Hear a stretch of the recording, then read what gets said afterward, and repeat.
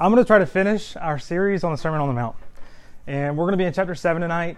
And by way of sort of recall or recap, my heart behind us considering something so familiar, something that is appealed to by Christians and non-Christians alike, something that seems to be universally accepted, at least in part. Why would I want us to give ourselves to it? And here's why.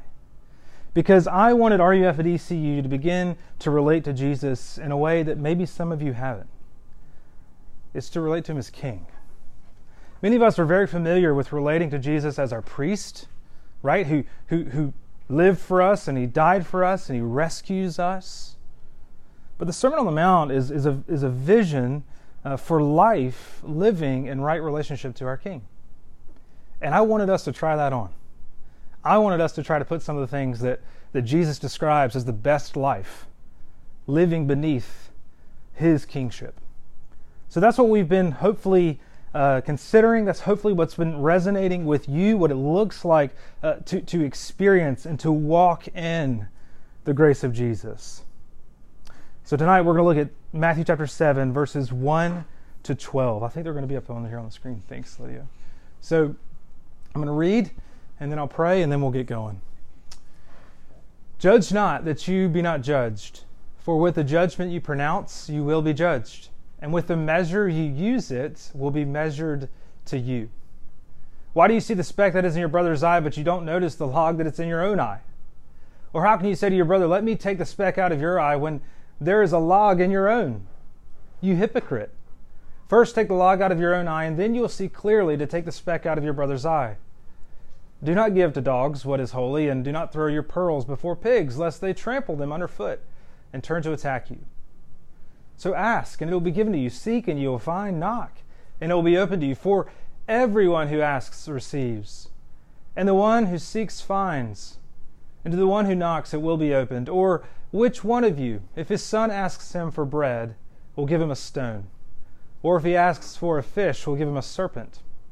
If you then, who are evil, know how to give good gifts to your children, how much more will your Father who is in heaven give good things to those who ask Him? So, whatever you wish that others would do to you, do also to them, for this is the law and the prophets. Let's pray. Good evening, King. Hello, Shepherd. Hey, Father. We want to be still with you and before you. We want to see you as you are. We want to be humbled by your presence. We want to be embraced by your care. Jesus, would you guide us through your sermon tonight one last time? Spirit, would you bear witness in our hearts that these words are true, that we can bank our entire lives on these. Convince us yet again to sit in the chair of Jesus, to trust Him with all of our hearts and with all of our lives. We ask this in your name. Amen. There are two parallel sort of cultural virtues at work in the day and age in which we live that are opposites, that somehow it's coexist. Let me tell you what they are. You know these really well.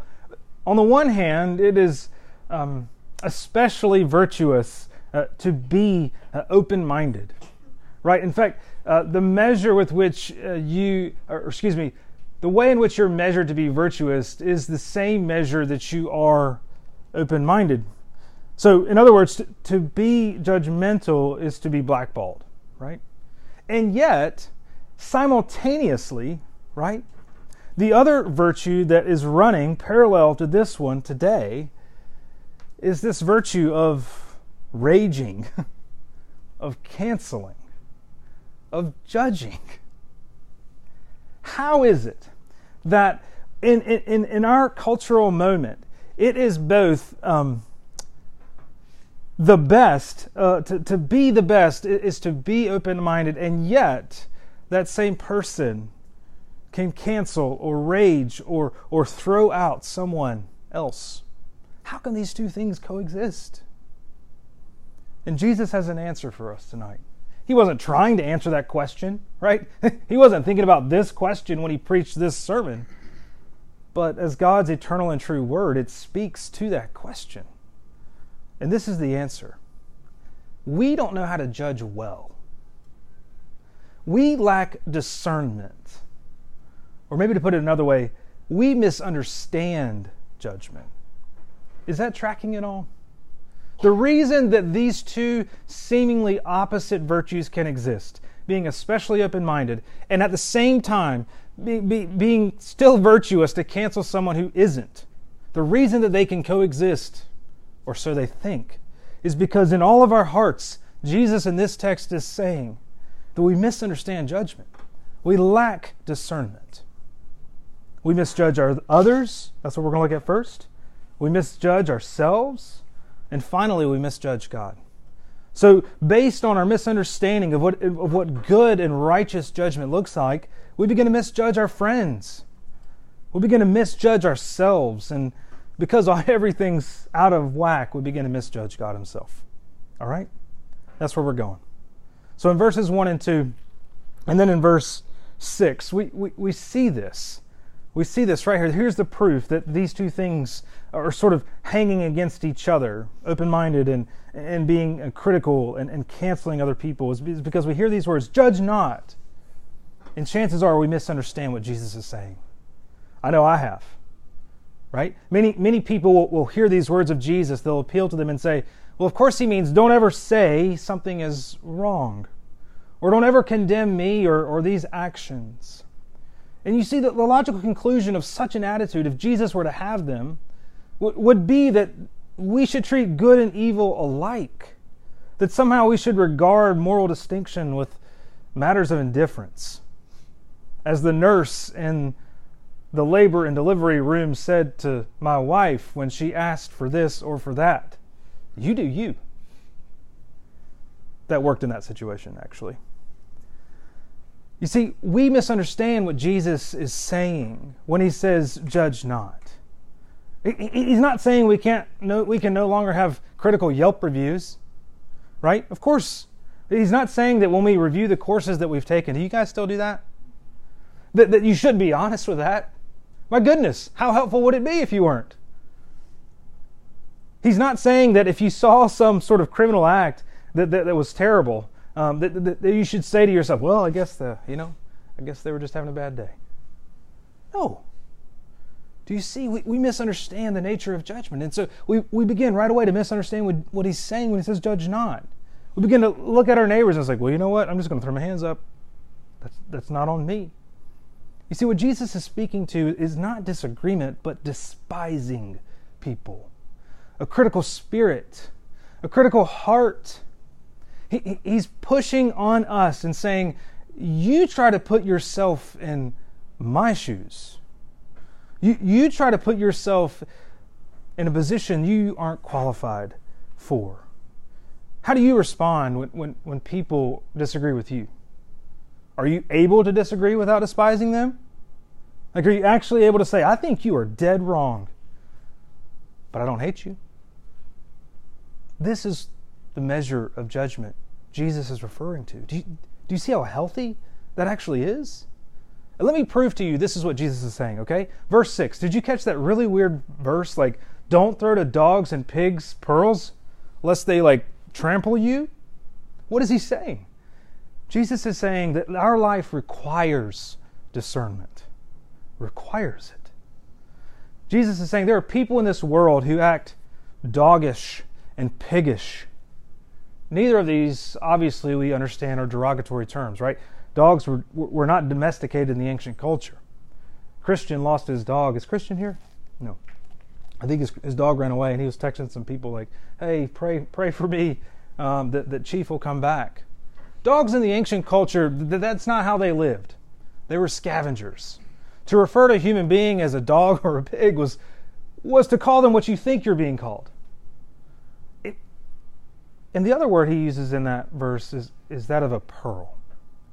Now, in the ancient context, a pearl was like a especially wise saying or something of eternal value. And what Jesus is saying is that disciples, when you live in this world, if you act so naive that you don't see that some people despise Jesus, when you throw the gospel toward them, when you communicate what it is that you're about to them and they reject that right out, if you don't realize that, you're going to become pushy. If you don't realize that, you're just going to try to steamroll people. If you don't realize that, you're going to take things really personal. Over and over again in the book of Acts and even in the Gospels themselves, when Jesus is sending out his followers, he tells them to do things like dust off your feet before people who've rejected me.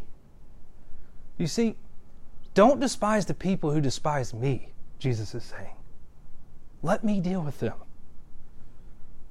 We misjudge others because we misunderstand judgment. We must have discernment in our life. We must. And he's saying that with the same misjudgment that you apply to your neighbors will be rendered to you. Like the same thoughts of judgment that you have towards someone else could be used against you. It's a friendly watch out. So we don't know how to judge well, because when we do, we start to misjudge our neighbors, and then it gets nasty. It gets really actually kind of funny. We begin to misjudge ourselves. So in verses 3 to 5, there's probably this metaphor that you've heard a lot talked about, maybe in the setting of the church or some other thing. This idea of a speck and a log. This is like high humor for Jesus. All right, we're at the top right now. Okay, Jesus is talking about somebody walking around with a rafter through their head. All right, having something against someone with some sawdust in their eye. Like you've got to see like the laughter happening, right? I mean, this is hilarious. Jesus is saying, like, you lack so much discernment that there's this man who's walking around with this plank through his head, who is so obnoxious and preoccupied with getting the dust out of someone else's eye. In other words, he's so absorbed that he's blind to the own selfishness in his life, which, as he says, is worse than what he sees in someone else's. I don't know if you've ever heard me talk about being shocked versus being saddened by sin. Have you ever heard me say that before? Well, I'm going to say it again. As believers, we're invited to be broken by sin. But if you ever encounter people who are shocked by it, they probably don't know their own heart. I think about the tragedies that's happened at University of Virginia and the shooting that's occurred there. And I've been talking to the campus ministers there, and we've been praying, and it's terrible. It's horrible. And it breaks our hearts, right? You see, people who follow Jesus, when they see horrendous things happen, terrible, just selfish things happen, they don't say to themselves or to their neighbors, "Can you believe he did that?" They say, "Oh, but for the grace of God, go I." Do you see the difference? Jesus has this hilarious image to drive a massive point home. This is the only part in this entire sermon where he calls his own followers hypocrites. Remember, he called the Pharisees, the religious people, who he didn't claim. They claimed him, he didn't claim them. The ones who he claimed, he calls you and me hypocrites because he sees this in our life. In other words, we misjudge ourselves because we lack self-awareness. That's the point of the image. We lack a self-awareness. We don't know how other people experience us. We don't understand like some of our own tendencies. We lack it. We're totally blind to it. That's the point of this image. Friends, the evidence of premier selfish living is not people who are having a terrible life. It's people who are having a great life. We often think that the people furthest from Jesus are just hating themselves. No. The people furthest from Jesus are so oblivious to Him and to the log that's in their own eye. If you're here tonight and there's any part of you it's wrestling or is struggling or is frustrated with this thing in you, or this thing that keeps coming out of you, or this thought that keeps filling your mind, or this place you continue to go, friends, that's evidence of Christ at work in you. Okay? When you're oblivious, is a mark that you don't know Him. When you're sensitive, rest assured, this is the work of the Spirit in your life. We misjudge ourselves. We lack a self-awareness. This happened in the Bible with King David. You may remember the story when he deceitfully murders the husband of the woman he claimed selfishly for himself. And God's prophet at the time was a man named Nathan who approached David and he gives sort of this parable to David. And it's a parable about a just person experiencing injustice. And David does what almost all of us do. When he hears this story, he's like, that guy needs to go down. Like, that person needs to die. They're terrible. And Nathan looks square at David. You can read about it. 2 Samuel 12. And he says, that's you. That's you. And then the Spirit of God at work in David's life produces Psalm 51. Do you see? The more that we become aware of the log that is in our eyes, the less we'll even care about the specks that we're trying to grab out of our friends. In the words of Taylor Swift, hi, it's me. I'm the problem. That's it. That's the point. That is the point. I don't know if she meant that, but maybe she did. You see, the heart that has tasted the Lord's grace will always be restrained in its judgment of others, because it has seen itself deserving God's good judgment and yet has instead experienced mercy. The person who wrote the hymn, Amazing Grace, says this: if you are right with God, you are apt to be hard on yourself and easy on other people. Did you hear that? If you're right with God, you're apt to be hard on yourself and easy on other people. If you are not right with God, you are apt to be easy on yourself and hard on others. Which one are you? In verse 5, the remedy for this misjudgment that we experience on ourselves is that we take this log out.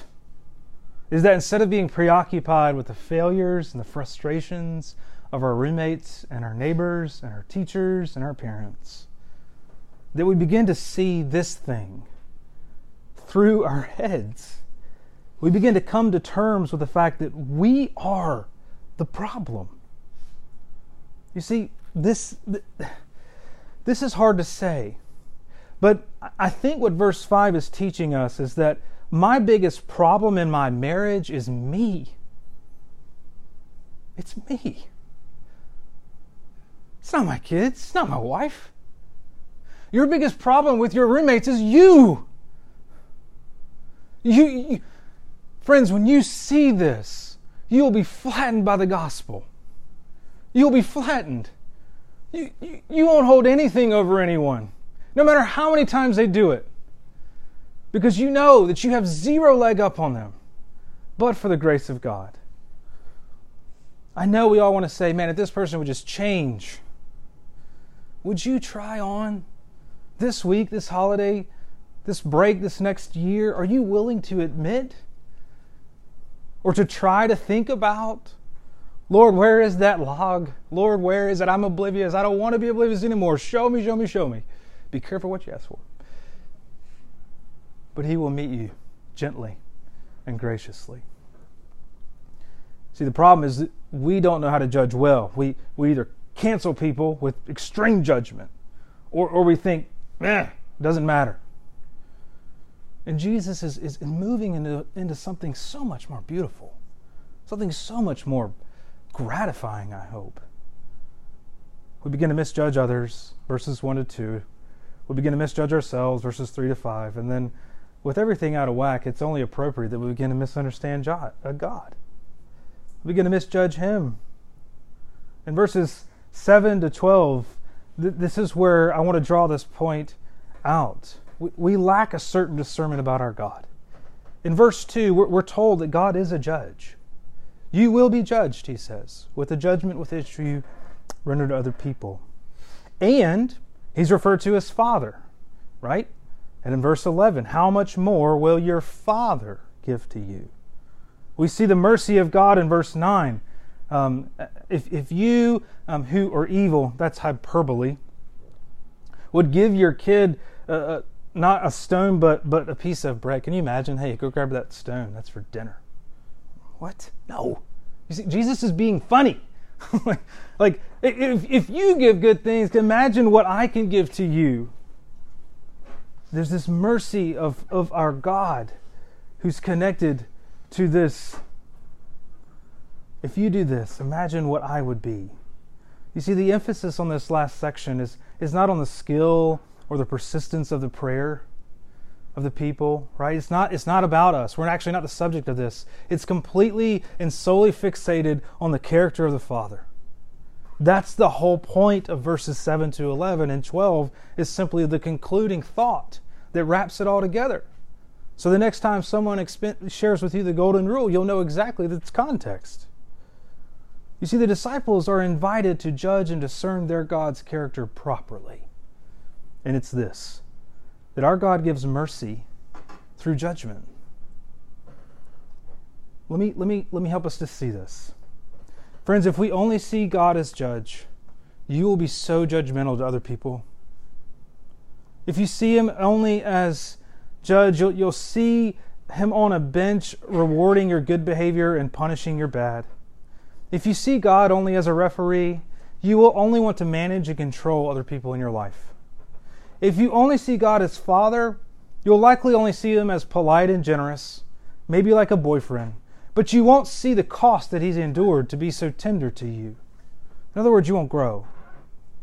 If He is judge, He's committed to justice, but if He's Father, He's committed to mercy. So how?